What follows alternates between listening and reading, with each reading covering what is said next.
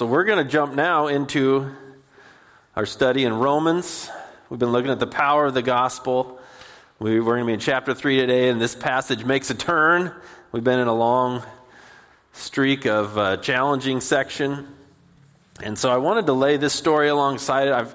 I've talked about this story before, but it's unbelievable in a way, and very impactful and very analogous to what we're going to look at. It's the story of that soccer team in Thailand that got trapped in the caves. You remember this? It was 2018, and this soccer team, they were like, probably early middle school age, and they went with their coach, and they played a game, and they won, and then they went, and in Thailand, there's just miles of these caves, and they're old lava tubes from volcanic activity, and so kids would explore, and they got in there, and they were in 2 kilometers in, which is 1.2 miles. They were in this cave, and then monsoon season hit. Rain, and all the rain running out of the mountains will divert through these underground tunnels and rivers, and the kids got trapped where the water rose up and they couldn't get out. And it wasn't like, well, you just walk through the puddle. It's raging water through, if you put water through a narrow gap with pressure, it increases the pressure. And so it was crazy trying to get these kids out of this area. And they brought in rescue teams, and they were trying to figure out, how do we even know where they are? I think they found their bikes and stuff, so they kind of knew where they went in. But how do we even get to them? And they were bringing in all the experts, and they were working on multiple fronts. They were up in the mountains trying to divert the rivers away so that it stopped filling the caves. And then they were working with trying to get divers to go through these tunnels underwater. And even the strongest divers they had on there, the Thailand has a Navy SEALs equivalent. They probably have a different name for it, but it's their Navy SEALs. Their best divers couldn't even get there. In fact, one lost his life trying. This is desperate. These kids are trapped. And I'm wondering, this might sound a little morbid, but just think about it. I'm wondering what you're thinking about. That's a picture of them in the cave. What are you thinking about when you're trapped in a cave day after day? And you start to wonder, is anybody actually coming to rescue me? And I wonder this, is it worse to know you're going to die than to just die? Would it be worse to have day after day thinking, we're going to die, this is how we're going to die, we're trapped in here, versus it just either die in your sleep or in a car accident or something, just you're gone. You didn't know about it. But in there, you're agonizing about it. We're stuck in here. I'm not going to see my mom again. I'm not going to see my dad again. I'm not going to play soccer again. And these are kids. And just that, and they're in there over 3 weeks. Just that thought. We are stuck, and you're just thinking it, and you're starving, and oxygen levels are going down. You're not even thinking straight. Just think of that fear of being totally stuck. That's where we've actually been the last, number of weeks, from Romans chapter 1:18 all the way through Romans chapter 3:20. We've been in this place where Paul's been building the case that that's actually where we are spiritually, morally before God. We are stuck, and there's no way to get ourselves out. We're not going to get out of that cave. We are stuck. This is where we left off, kind of summing up that section of Romans 3:19. It says, now we know that whatever the law says, it speaks to those who are under the law, so that every mouth may be stopped, and the whole world may be held accountable to God. For by works of the law, no human being will be justified in his sight, since through the law comes the knowledge of sin. From 1:18 all the way to 3:20, there was this case being built of humans are under the wrath of God. Whether you've known the law or not, everyone will be accountable to God. Everyone will stand before him, and no one will be able to say, I did the work of the law, I completed the law, I lived a perfect life. It says no one will be able to say it. The law shows that you're sinful. No one can walk in and say, God, I did a pretty good job. You see, but did you ever lie? Well, I did once. In fact, when Jesus comes along, he teaches this passage, the Sermon on the Mount. He says, how about this? Have you ever hated someone in your heart? That's like murder. Have you ever lusted in your heart? That's like committing adultery in your heart. He says, not your thought life is sinful. Your actual actions are sinful. The first commandment is don't have any other gods before me. And a lot of times we have all kinds of different things before God, namely ourself. I want to be God. I want to lead my own life. And so we come to this place where there's no standard that you can live up to, whether it's your own conscience, you think I'm just going to do right by me, we fail ourselves, whether it's specifically God's law given through Moses, when you look at the law, when you look at what's right and true, we fall short, we're imprisoned, we're in a cave, you can't get out, you can't stand before God, we are stuck. That's where it's taken us. That's where we are. And this passage today makes a turn. That God's gracious act brings our greatest hope. We're going to see now, after a couple chapters of building this case that we're under the wrath of God, we're going to die under the wrath of God. No good work will get you out, and it includes everybody, whether you've only heard of God from creation or whether you've specifically known His law. We're all stuck, but God's gracious act brings our greatest hope. So let's read Romans 3.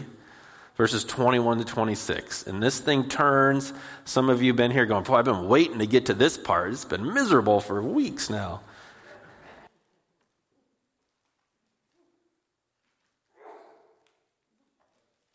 Excuse me, something's gotten me. I've been sneezing all day today.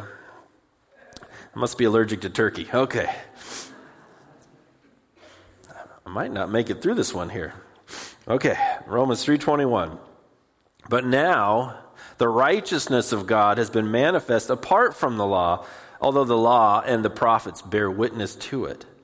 The righteousness of God through faith in Jesus Christ for all who believe. For there is no distinction. For all have sinned and fall short of the glory of God, and are justified by His grace as a gift through the redemption that is in Christ Jesus, whom God put forward as a propitiation by His blood, to be received by faith. This was to show God's righteousness, because in His divine forbearance He had passed over former sins. It was to show His righteousness at the present time, so that He might be just and the justifier of the one who has faith in Jesus. Let's just pray right there. Lord Jesus, we pray that You would make this scripture clear, that Your gospel would speak. You'd be stirring in hearts even right now. Lord, that You would return people to You. You would call people out of that place of being trapped in the cave of sin into being in Your righteousness. Would You work in this passage right now? We pray this in Jesus' name. Amen. All right, first thing is that some hope appears. Some hope appears. Right? When you're trapped in a cave and no one's coming, you know what they had to do? They had to find this small group of divers. That's their hobby. These guys cave dive. And there was only a handful of them in the whole world who've cave dove in conditions like what was in that cave in Thailand. And they brought these guys in as volunteers, right? This isn't even their job. And they had to swim through. They said it was the most raging currents they've ever been through. But I wonder if you imagine if you're the kid sitting on that little bank in the cave and you see the light of the first diver. You're probably terrified a little bit. Like, wait, the water's bubbling. What's that light? You know, I think they were getting a little messed up from lack of food and oxygen. And all of a sudden, the diver pops up. And the first group went in. There's an amazing documentary on this on the Disney Plus, by the way, if you want to watch it, called The Rescue. You'll be gripping the edge of your chair. So if you're hoping for a Sunday nap, don't watch it today. But he pops up, and they brought a doctor in to check the kids, and they had all kinds of, snack bars, and they're feeding the kids. But just imagine that light hope. Hey, we're not going to die in here. They're going to get us out. And that's what happens right here in this passage. But now, But now, right? Yeah, the whole world's accountable to God. The whole world is shut up under sin. The whole world is going to stand before God and have nothing to say in their defense. But now something else is going to happen. But now there's some hope. But now things are going to turn. It says, but now the righteousness of God has been manifested apart from the law. Something else has happened that gives you hope. This is the righteousness of God. This appears over and over and over. What is the righteousness of God? The righteousness of God is both God's own righteous being and actions. He does what is right and just and true and fair and perfect. That's who he is. He's actually the standard of that. So when you're talking about the righteousness of God, you're talking about his very being is righteous. It is just. It is completely fair. It is completely perfect. But also the righteousness of God is God's act in making humans righteous. So he's saying not only is God righteous, but now you can be made righteous. You can be in the righteousness of God apart from the law and the prophets, apart from the law. So he's saying you can actually enter into that status, that standing before God, that you are right, you are righteous, you are pure, you are clean. The righteousness of God is now available to you. That's what he's saying. The righteousness of God is manifested apart from the law, meaning apart from having to keep the law perfectly. Though he says, I don't want you to think it's out of nowhere. The law and the prophets bear witness to it. Saying the law and the prophets would be code for your whole Old Testament. He's saying there's a new way, there's this hope from God to be made righteous apart from the law, but the law's been talking about it. I'll just show you one quickly. Isaiah 46:12. Listen to me, you stubborn of heart, you who are far from righteousness. It's everybody. I bring near my righteousness. It is not far off. And my salvation will not delay. I will put salvation in Zion for Israel, my glory. So this is one of the prophets saying, hey, you who don't have righteousness, I'm going to bring it close. I'm going to bring it right there. I'm going to put it in Zion. I'm going to send the Lord Jesus Christ to bring that righteousness. That's just one such place that talks about it. So, but now, the righteousness of God has been manifested apart from the law. Something different. The law and the prophets bear witness. The righteousness of God through faith in Jesus Christ for all who believe. This is the shift. We're going to come back to this part a little bit later. But it shifts from I'm going to do things to make myself righteous, I'm going to obey the law perfectly, to now I'm going to shift that the righteousness of God comes through trusting what Jesus has done. It's no longer about what I do and what I have done. It's about what Jesus has done and me trusting in that. That's a massive shift. That's what's apart from the law, apart from your works. It's through faith in what Jesus has done. So we'll come back to that faith part. So the second thing, briefly, let's just remember the problem. So remember the problem. For there is no distinction, for all have sinned and fall short of the glory of God. God's glory, his radiance, his pure light. We were actually made to be God's image bearers. We were made to reflect God, to be God's image bearers on the earth. And when sin entered, we fall short of the very thing he made us to do, to reflect him, to glorify him. We actually fall short of that because of our sin. It says there's no distinction, no matter when you were born, or where you're from, or what your ethnicity is, or how hard you've tried, or what you've been told. It doesn't matter. No distinction. Everyone has sinned and falls short of the glory of God. That's the problem. You're trapped in a cave. You cannot get out on your own. And so we see God's gracious act. This verse is unbelievable. If you just focused for the rest of your life on this verse, you would do well. There's a lot of other important things, but just right here, this verse, and are justified by his grace as a gift through the redemption that is in Jesus Christ. Justified is his act of declaring you righteous, declaring you just. Justified is more than pardon and release. It's more than God saying, okay, you're off the hook. I won't hold those sins against you. Be on your way, right? Someone who's maybe released from prison. Good, you've paid your debt to the society. Good luck finding a job. You're out of here.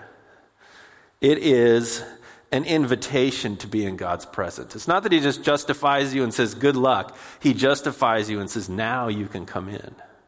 Now you're part of my family. Now we can actually have the kind of connection and relationship that I made you for, both now and into his eternal kingdom.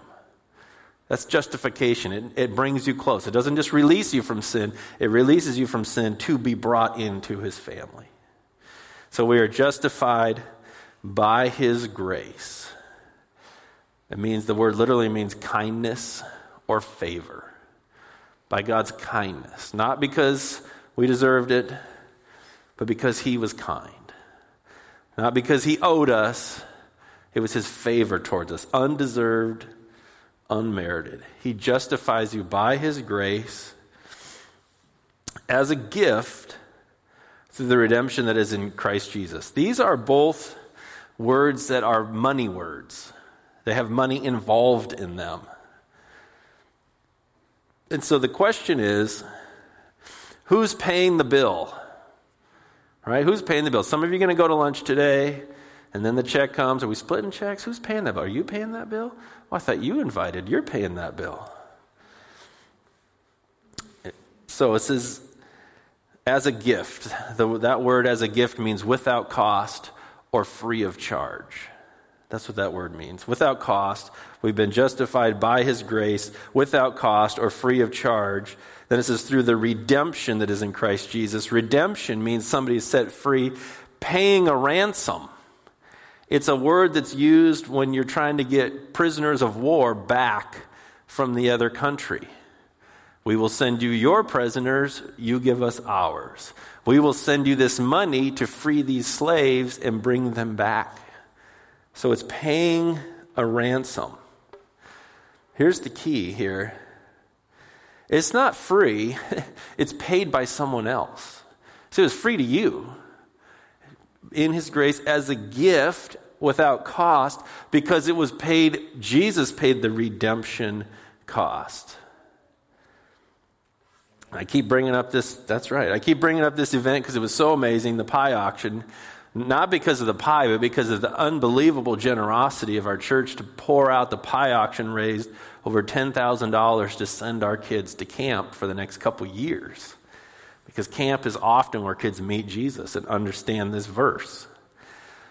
But the key, and Steve explained this to us, camp isn't free. Even if we send kids, we don't want any kid for money to ever miss camp. So they go for free. But camp isn't free. The bus gets 7 miles to the gallon. How many miles is it to Oregon, Steve? Right? It's like 400 miles to where they're, right? You do the math. Diesel, that green number that you see, if you ignore that unless you have a diesel bus, right? Camp's not free. You ever fed 20 teenagers? Ask Sven and Sabrina how much they eat, right? They cook. Camp's not free. We pay for every bed. When you go to the camp, they don't say, well, that kid didn't have money, we'll give you a free bed. No, Steve pays for every bed, for every kid and every leader, because we want leaders to go and not have to use their money to minister. It's not free. It's paid for by your generosity. Camp is not free. We make it free so that kids can go.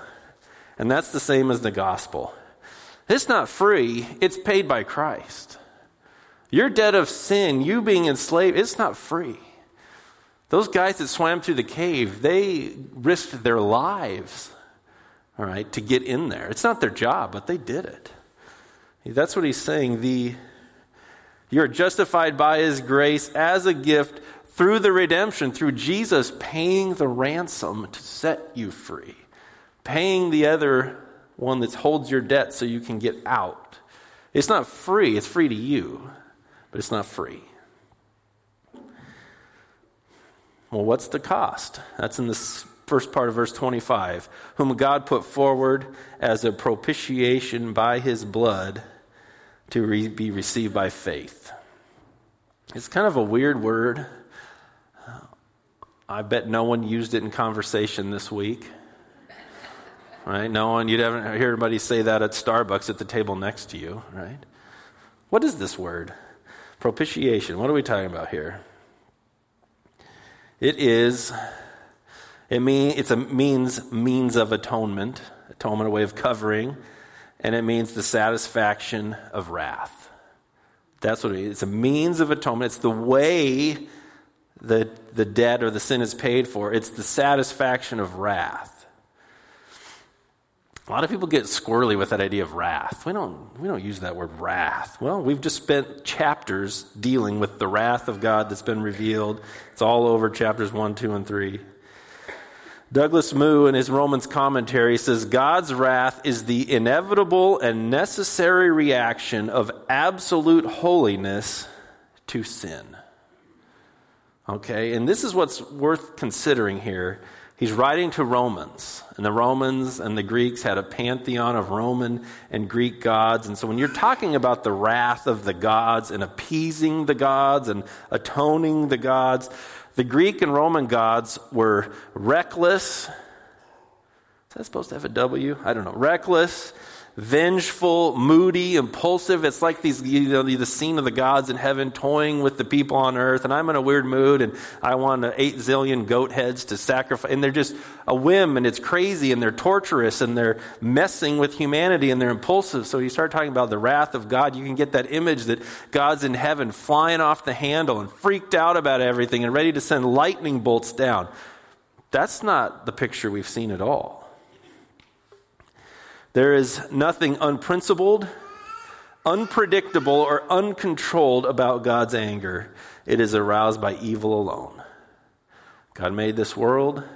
He made it perfect and righteous and beautiful. Sin entered the world, and sin brings the wrath of God for the punishment of sin. It's not wild. He's not on a whim. We're not constantly trying to appease this angry force so that our crops and cattle don't die. He's like, no, this is just the facts. There is sin.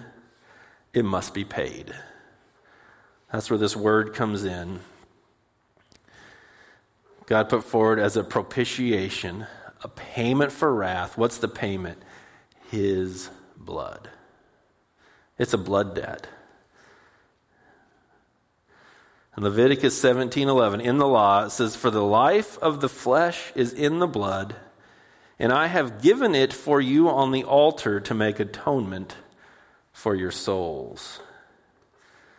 For it is the blood that makes atonement by the life." So in the Old Testament covenant of Moses, God said, you have sinned and needs to be covered. I will allow you to sacrifice an animal because the life blood is in the blood. And if you take the blood out, then the animal dies, and that atones for your sin.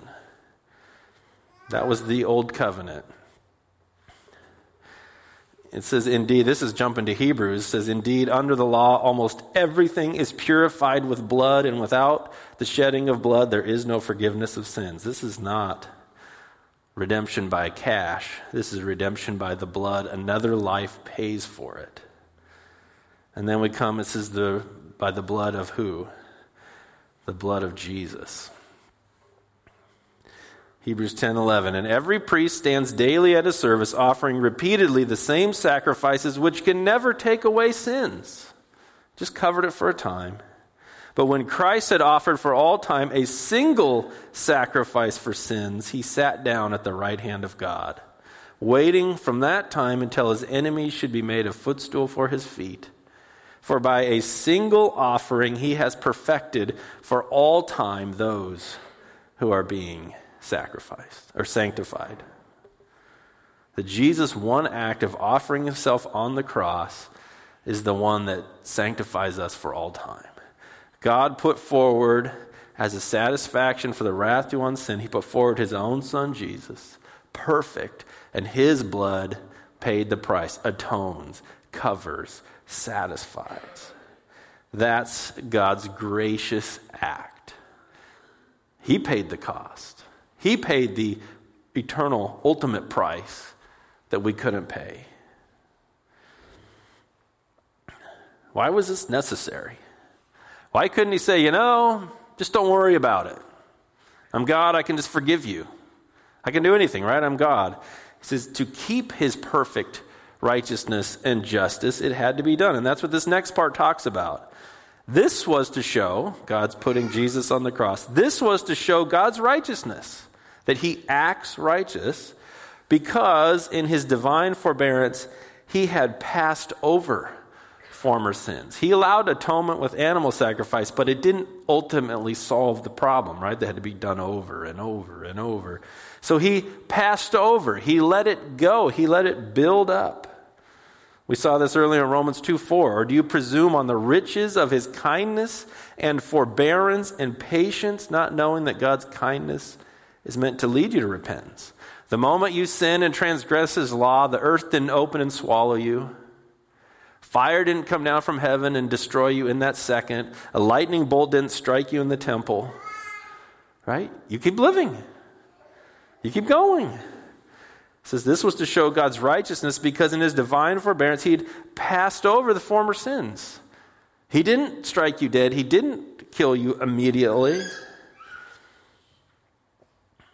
He put him on Jesus. Right? He saved him for that one moment. It says, for our sake, he made him to be sin who knew no sin, so that in him we might become the righteousness of God. He made Jesus be that sin for all the past, all the present, all the future, all on Jesus in that moment. This was to show God's righteousness. Right? He passed over those sins, but he didn't say, never mind. He would not be a righteous judge. If a righteous judge neglects justice, he's not righteous, right? It was to show his righteousness at the present time so that he might be just and the justifier of the one who has faith in Jesus. So he's just, he's completely fair, and he punished all the past sins on Jesus. He didn't just say never mind. He didn't neglect justice. He didn't ignore. He said, no, I'm going to put it on him. So he's perfectly just. He did what was needed to be done. But then he's also the justifier. He can declare you righteous when you have faith in Jesus. This is the cross. I've heard Tim Keller say this on a number of occasions. He says the cross in one moment makes you realize that sin was way worse than you thought. It was so bad, it took the perfect Son of God to die on a cross to pay for it. It's way worse than we thought. It's way more destructive. The wrath of God is way more serious than we even get. And the cross tells you that in one moment. Like, look at that. The earth was reviling at it. There was earthquake and eclipse, and it was a violent act. It was a horrible act. But at the same moment, the cross shows you that God loves us enough that he was willing to do it. Right? He was willing to pay the price. He was willing to be the propitiation. He was willing to do it. So at the very same moment, it shows God's justice and his love, his graciousness and his holiness all in one picture. Christ on the cross. That's the center of the whole thing. That's God's gracious act. I will be just. I will punish sin. I will pay for it myself. That's his gracious act. And that brings our greatest hope. You don't have to die in a cave alone. You don't have to stand before God fumbling and bumbling. And let me tell you, no one's walking in there and saying, I did good enough. You won't walk. You won't walk. You will be in terror and dread, right? Unless you have the blood of Jesus that covers you. And then I think you run. Get me in there. Give me a hug. Let me hug him. Let me worship him. It's received by faith. All right, that's what he says in verse 22. The righteousness of God through faith in Christ Jesus for all who believe. It's not the works of the law, it's trusting. What Jesus did is what I need. Jesus' act on the cross forgives me. I trust it. He said it in two ways, right? Through faith for all who believe. In case you didn't get it, it says faith 4 times in these verses. Faith, believe, faith, faith. You have to trust. You have to believe. You have to transfer your sense of I can make myself righteous to Jesus. So we go to that great verse, we are justified by his grace as a gift through the redemption that is in Christ Jesus. There's a moment of realization when you go, if I don't have Jesus, then I'm going to die. I'm hoping some people in here are having that moment of realization. The scriptures make it clearer than clear. All of you, all of us, all of me, we have nothing we can do on our own. We can't do the works of the law. We can't live perfectly. We can't keep our own set of standards, let alone God's. And our mouth will be shut, and the world is accountable. Every knee will bow. Every knee will bow. I just read that in Isaiah 45. Everyone will swear allegiance to God, either by joyful worship or by fearful force. So there's a realization that it's serious, but he loves you that much. He loves you. Some of you might be having a moment of realization. I personally need to trust Jesus for my salvation. And the other one is that we continue to live by faith full of gratitude. If you already know this and you're already a follower of Jesus, sometimes we flip back into this mode where we're always trying to prove ourselves. I got to show that I'm really doing. I got to convince myself that I'm really following God. I got to keep, and no, you keep trusting.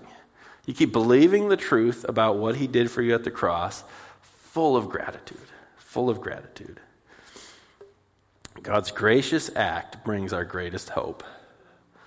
So let me just pray and make an opportunity for any here who want to right now, today, put their faith in Christ. You have that opportunity. Or say, I've wandered from you and I want to come back. Or just have a spirit of thanksgiving in your heart. And then we're going to sing that song that song was exactly what we just talked about. So Lord Jesus, we come to you and thank you and thank you and thank you for what you've done. Lord, we realize it was only at the cross that we have any hope. We cannot get out of the cave, the depth of our sin, until you paid the price. If there's any here who want to put their trust in Jesus, I want you to do it right now. You can call out to him with your own words in your mind and heart right now, or you can do it saying something like this. God, I confess that I am unrighteous and deserving of your wrath. And I trust that you have paid the price for me. Will you forgive me? Will you bring me into your family? Is anybody praying that right now? I just want to make, just you look at me, wave at me. If anybody's praying that, I want to just connect to you so we can follow up. Give me a wave if anyone's praying that today. And Lord, we pray for any who just need to come back. They've wandered. They know this and they got focused on other things. They just want to come back today. They just want to come back to you and recommit themselves to you. Is anybody in that boat? You just want to come back to the Lord today? Just wave at me if you do. I see it. Yep. Lord, we just pray that our heart would be true to you. We would trust you by faith. We would not wander from you. Prone to wander, Lord, I feel it. Prone to leave the God I love. Here's my heart. Oh, take and seal it. Seal it for thy courts above. Lord, help us in this. And we want to offer this song as a praise to you. And we pray this in Jesus' name. Amen.